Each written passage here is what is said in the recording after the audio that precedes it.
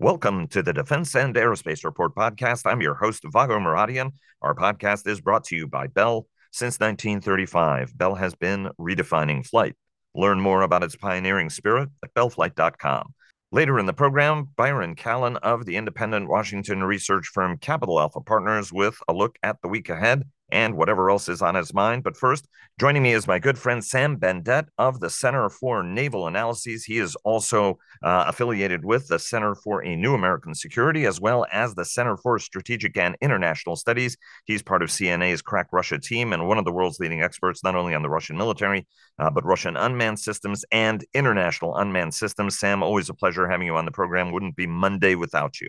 Thanks very much for joining us. Thanks so much, Vago. Good to be back. Before we get started, a quick word from our sponsor. HII is one of the largest artificial intelligence and machine learning federal contractors to the U.S. government. HII delivering the advantage. Sam, a lot to talk about. Obviously, Vladimir Putin reluctantly throwing his hat in the ring for another 6-year presidential term. But I wanted to start with the gloominess in Washington about Ukraine. That was sort of isolated in some strategic circles, whereas now going to all of these holiday parties, it's like the number one thing people are talking about. The U.S. aid, unfortunately, has stalled. There were warning calls from the White House that, look, this is imperative to get money flowing again. There's increasing dissent in Kyiv as the conflict grows more stalemated. Russia is improving its capabilities, although there were, and we'll talk about that in a moment, some very impressive American capabilities that are going to be heading to Ukraine soon as well. Casualty rates for Russians have been very high, but the toll also has been heavy on Ukraine. Where do we stand right now on the battlefield? Because there are some spots, whether it's Avdiivka and a couple of other places, where everybody's attention is on Israel and Hamas. There are hundreds, if not thousands, of casualties a day in some of these running battles that we have in Ukraine, even before, as the weather worsens and the like. Where are we right now? Well, the situation has indeed become way more static than in the spring. And as the Ukrainians themselves have admitted, as Ukrainian military officials have admitted, there is a stalemate, and now we can say it publicly.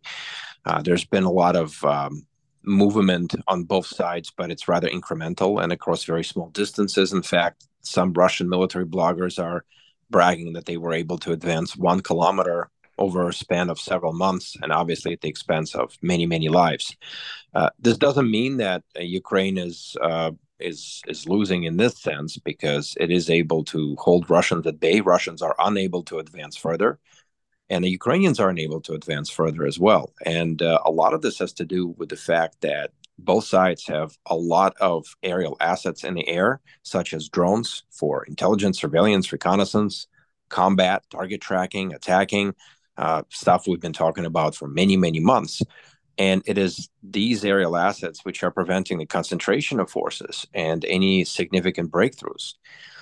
So there is a technological and positional stalemate for now, but it doesn't mean that it's going to remain into the next year, because technology also matures.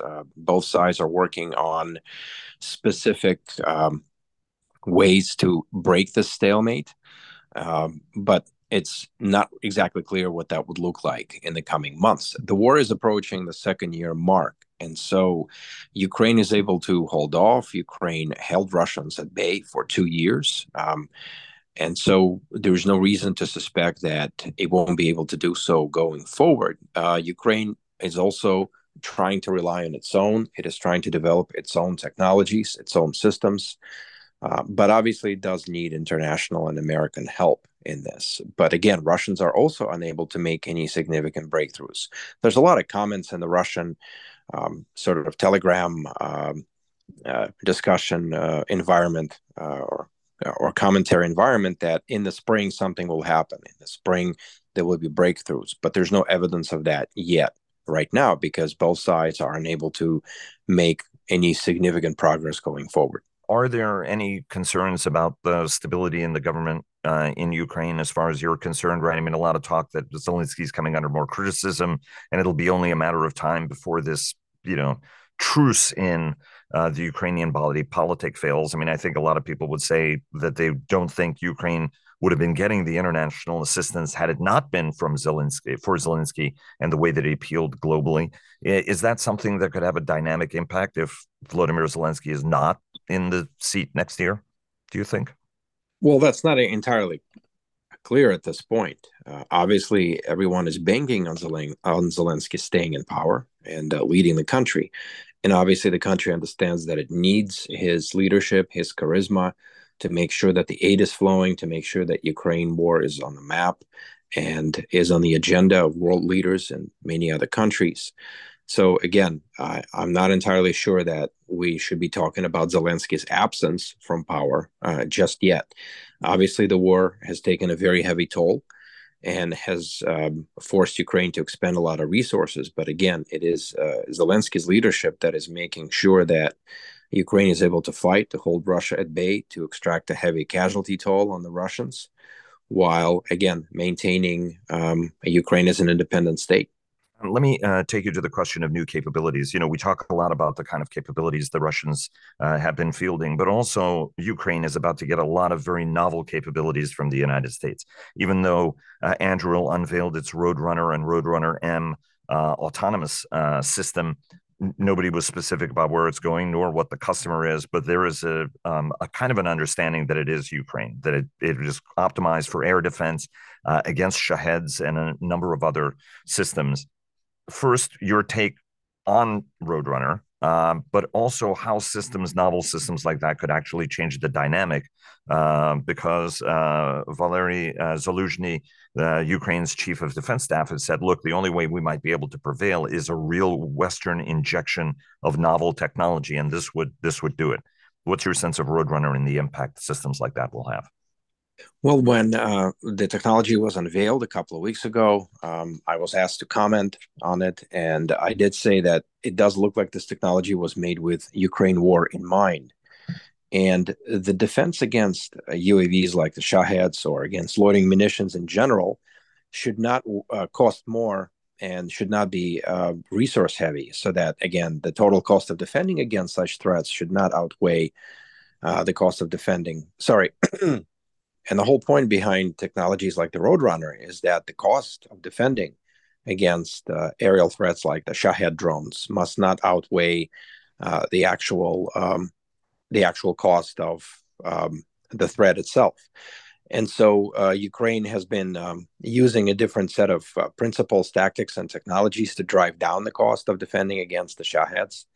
And so if Roadrunner is actually scaled enough where it's cheap enough to be manufactured in truly large quantities, so it can go after individual aerial threats like the Shahed drones or the Kiran drones that Russia is manufacturing, then it would be highly applicable to the war in Ukraine. Again, Ukraine is facing a significant threat from Russian missiles, from long-range drones, and the cost of defending against these threats has been rather heavy on Ukraine. So technologies like the Roadrunner come at a point where it is absolutely essential to have a large-scale defense against Shaheds. And Russia has demonstrated that it is capable of launching a very large number of these aerial munitions, followed by missiles against Ukrainian targets. So again, it's all about the cost and it's all about the capability. And the capability has been proven in testing. Now it's all about the cost, whether or not the Roadrunner can actually be cheap and plentiful system to be employed countrywide in Ukraine against Russian threats. Let me take you to the, I think, completely unsurprising announcement by Vladimir Putin, somehow reluctantly saying, I'm willing, after a lot of debate, willing to serve again as Russia's president to an adoring, applauding crowd. What does that mean, if anything? Or is it just a symbol that, he changed the constitution? He indicated he would be dictator for life, and he's actually just doing it. To the Russian government, to the Russian people, this means continuity. This means political stability, especially after the shocks of the summer and the Prigozhin rebellion. Putin has to demonstrate that he's capable of leading the nation, that he is in fact in control, and that all power really concentrates in his hands. And there really isn't any viable substitute to his leadership, the way he presents himself. And so, of course, in an utterly predictable way, he he states that he's going to run for election once again and obviously win. Again, there's no competitors to him. The only, I guess, the only real unknown here is his own health. There's been a lot of rumors about his health, and each time he disappears from view for days and sometimes weeks at a time. All kinds of rumors are swirling. But he's 72 now, and obviously any 72-year-old person is going to experience any number of health issues. And if those health issues are exacerbated by an enormous stress of running a country in the midst of a war, like Russia is, and all of that is going to put a lot of pressure on his health. In 6 years, he'll be 78. And that may not necessarily mean that he's too old to hold power. But again, he is not a spring chicken the way he was 23 years ago. But it's all about basically communicating stability, security. It's communicating to the Russian people who may have been very concerned about the state of the country this summer and the state of the war, that not only will the war continue, but Russia will continue fighting, and that Russia will continue as one country that's united with Putin as its leader. Let me ask you one last question. The Mothers of Serving Soldiers and Fallen Soldiers is a very, very powerful group in Russia. There have been some protests, and then the government responded by giving extremely generous death benefits to quiet that group. How much instability is there in Russian society now from mothers? Right? I mean, there was a sense because of sanctions, oligarchs will turn.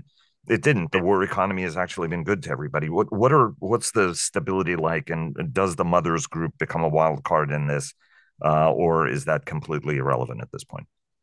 Well, they're not completely irrelevant. Obviously, they can make very public statements against their significant others serving in the war, dying in the war, not getting enough benefits. Obviously, all of this is helped by social media, because any group of people today in Russia can go on social media and post a video on Telegram or any other channel where it can go viral across the country and the world. And so I think the Russian government is cognizant of the fact that discontent can spread quickly, but to what extent it is actually going to impact the rest of society, that impact is probably going to be very minimal. A lot of discontent and a lot of anger coming from this mothers organization is really dependent on the fact that some of their significant others have not been paid, or they've not received death benefits, or they're serving in bad conditions. And so financial incentives do play a role in placating at least part of their discontent. Overall, again, we've talked about this before, Russian society is resigned to this war, and people aren't necessarily going to get angry as long as they personally are not affected. And you just mentioned that the economy hasn't buckled. In fact, the economy is churning along. There's a lack of many jobs in Russia, so the employment outlook actually looks good for many people, because a lot of parts of the economy and industries are working for the war effort. They're basically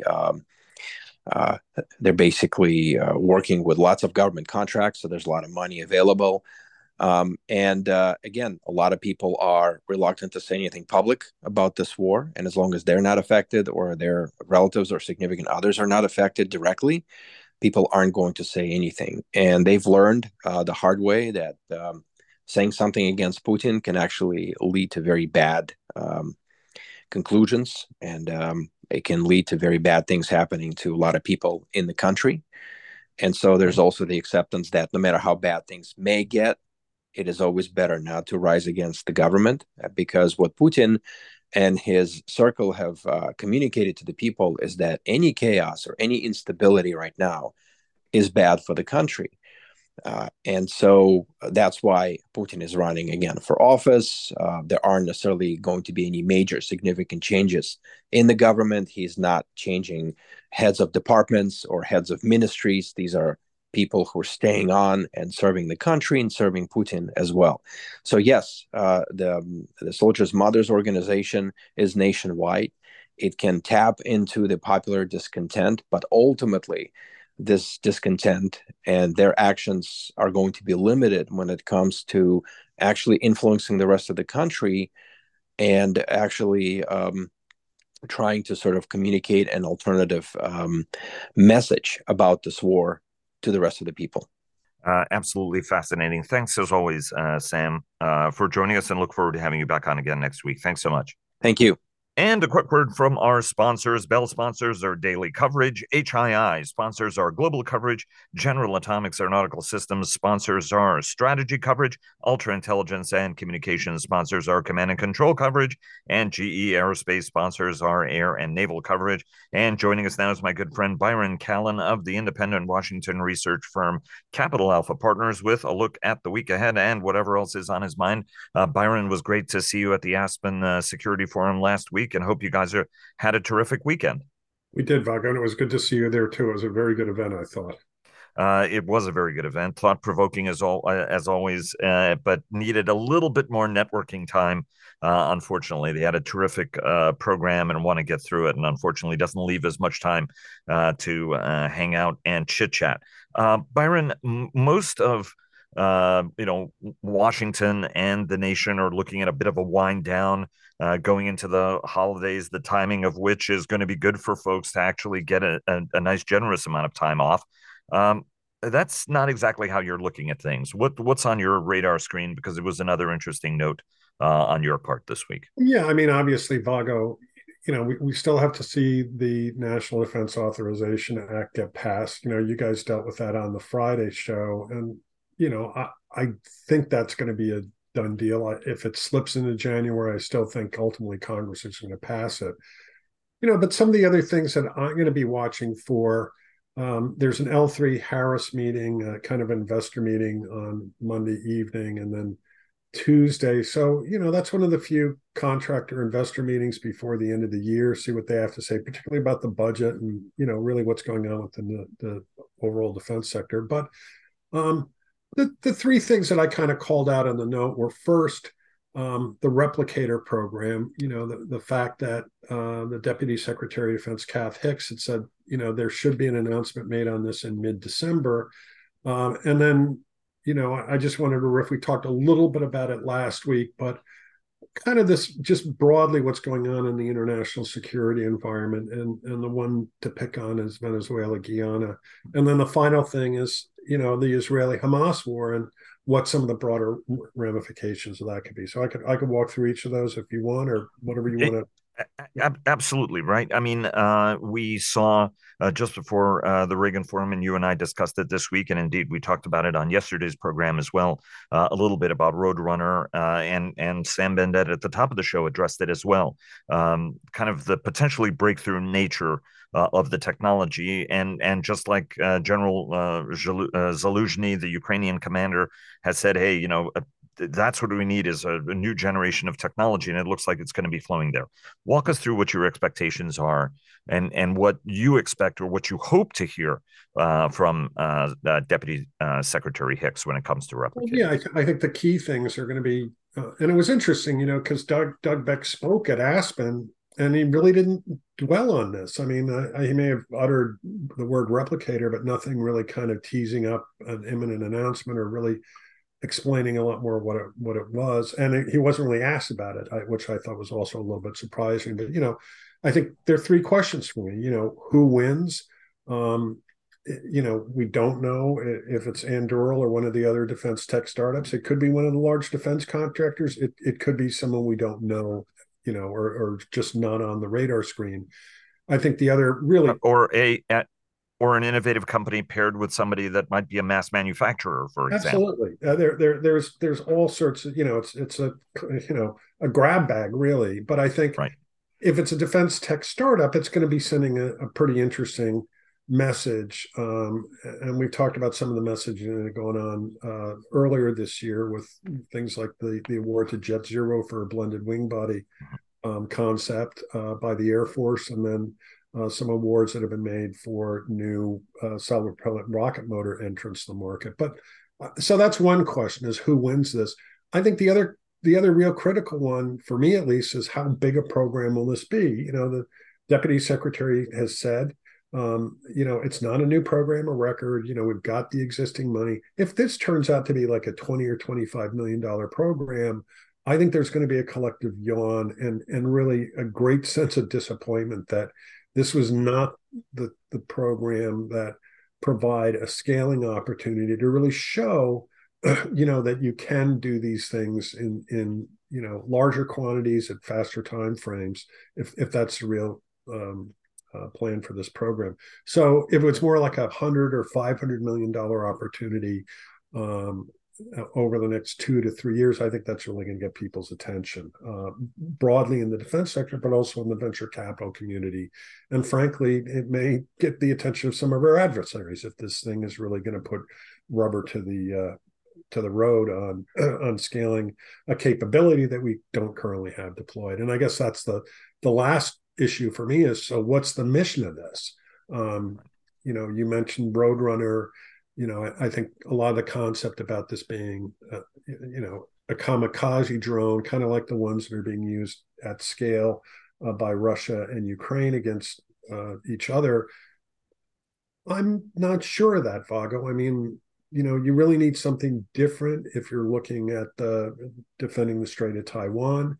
It may Right. not be an aerial system. It could be a sea surface system. It could be all of the above. I mean, I've heard earlier comments that, wow, we may need a replicator program for communications devices. We space assets, very small payloads that can be launched could be another application of this. So I think the mission, it's going to be an important, broader message that that DoD is going to be sending to industry and our allies and competitors. I think it's going to be interesting, right? I mean, I think Replicator can work and should work as easily, furnishing a lower end need maybe that Ukraine has, as well as maybe a higher end need that we need in the Indo-Pacific. But I take your point. Let's go to Venezuela and Guyana, right? I mean, at a time when we've kind of got our hands full with Ukraine, Israel, Hamas, trying to deter China. Now we've got kind of something new in our hemisphere that could be potentially problematic. How are you looking at this? Look, from a military standpoint, it's not going to be, really shape or reshape defense markets. Guyana, I think, has a military, if you look at the military balance that's published by IISS, their military is around 3,400 active duty personnel. Right. They've got, I think, something like 6 light armored vehicles. There was an announcement that the U.S. was conducting some exercises with the Guyana, but their Air Force, as it exists, is frankly a couple of helicopters and light aircraft. No combat capability at all. Venezuela is kind of a different kettle of fish, given the size of their military. It's a lot of Russian equipment that had been provided in years, and there's probably some Cuban advisory involvement as well as us too. So, but it kind of goes back to something we talked about earlier, Vago, and that's this concept of entropy. And just when you see a country, put up a referendum that basically annexes or has their voters approve the annexation of 2/3 of another country, right. That in and of itself should be alarming. And if Venezuela follows through with force, the area that they've claimed is pretty sparse. It's about an hour flight time from Georgetown, Guyana to Caracas, but just goofing around with Google Maps, the drive time is something like 34 hours. So the road network is virtually non-existent. The ability of Venezuela to really project force into this area that they've claimed, I think, is kind of suspect. But if there's not a stronger stand that's taken, if in fact Venezuela does opt to use military force, I kind of put this in the same category as Azerbaijan and Karabakh last, I guess it was September, when in a 24-hour period, they basically ejected 100,000 people and claimed the territory they'd been in dispute and fought over. And really nothing was done. No harsh sanctions, right. No attempt to isolate Azerbaijan for that particular use of force. And so, you kind of just add this to the Russian invasion at scale of Ukraine, which you guys continue to talk about, and I continue to think about too. Hey, it's just another one of those instances where something's happened. We haven't slapped all these sanctions on Venezuela. It's not like the UN has been convened to, send a peacekeeping force to deter Venezuela from invading Guyana. I mean, it's part of this slow deterioration in the national and really the global security environment. It may ultimately have positive ramifications for defense contractors, but I'm not necessarily certain if that's all going to be to the benefit of U.S. contractors. I think you have to look at the sector globally and kind of pick and choose on that basis. We've got a couple of minutes left, and I want to get your take on Israel's war on Hamas. I mean, going back to Ukraine, right? I mean, President Zelensky, and I didn't discuss this with Sam at the top of the show. I mean, we were talking about effectively the support for Ukraine ultimately and where it's going to go, which resides obviously in Congress more than the administration, which is still being supportive of Ukraine. Talk to us a little bit about Israel's Hamas war and what you think the knock-on consequences of this are going to be, especially Well, after the United States yeah, it's just vetoed this something. Yeah, it's ceasefire. just something to watch. And I think the fact that you're now entering to a continued an operation that's inevitably going to result in civilian casualties. But I think the bigger question is going to be, well, where do Gazans live? How do they survive the winter? I mean, it's not going to be super cold, but it can get rainy and temperatures in the 40s in nighttime in January and February. So I just think that in this environment where you are starting to see more pushback on the fate of Gaza. The UN resolution that the U.S. had vetoed. There were some comments by the Saudi Foreign Ministry on this today. So I just don't know. I still think the direct impact of the Israel-Hamas war on U.S. defense contractors is going to be very limited. So yeah, some tank cartridges get sent, but it's not going to be a big needle mover for the big contractors. But I do worry a bit about, hey, what happens if this really starts to turn Arab public opinion against the United States? And if that happens, at the margin, does that start to impact the position of contractors in the region? We're a long way from that, but it kind of intrigued on November 29th. Embraer and Sami, the Saudi Arabian military industries group, signed an MOU on cooperation and for the promotion of the C-390. And Saudi Arabia has one of the largest C-130H fleets in the world. That's a big opportunity. And if it doesn't go to really at this point Lockheed Martin with the C-130J and Embraer, it's those sorts of things you look at the margin and say, countries can and do send messages when they disapprove of other countries' policies. And you should say, right? I mean, the 390 has been doing pretty well with some of its recent wins. They picked up, an order from South Korea, which was kind of intriguing too. So, for what it's worth. And we've got about 30 seconds, Byron. Week ahead. House Armed Services Committee is doing a December 12th hearing on the F-35 program. Association of Old Crows is doing their annual international symposium and convention the 11th through the 13th. Hudson Institute and NDIA look like they're holding a very interesting event on joint integration and interoperability symposium. It's basically about JADC2. Admiral Sir Tony Radakin, the UK Defence Chief of Staff, is speaking at RUSI on December 13th. There are lots of other smaller events on kind of broader geopolitical issues. And as I mentioned, the L3 Harris meeting is taking place the 11th through the 12th. Absolutely. Byron, always a pleasure. Thanks very much. Break a leg this week and look forward to having you back on again next week. Thanks so very much. Thank you very much, Vago. Cheers.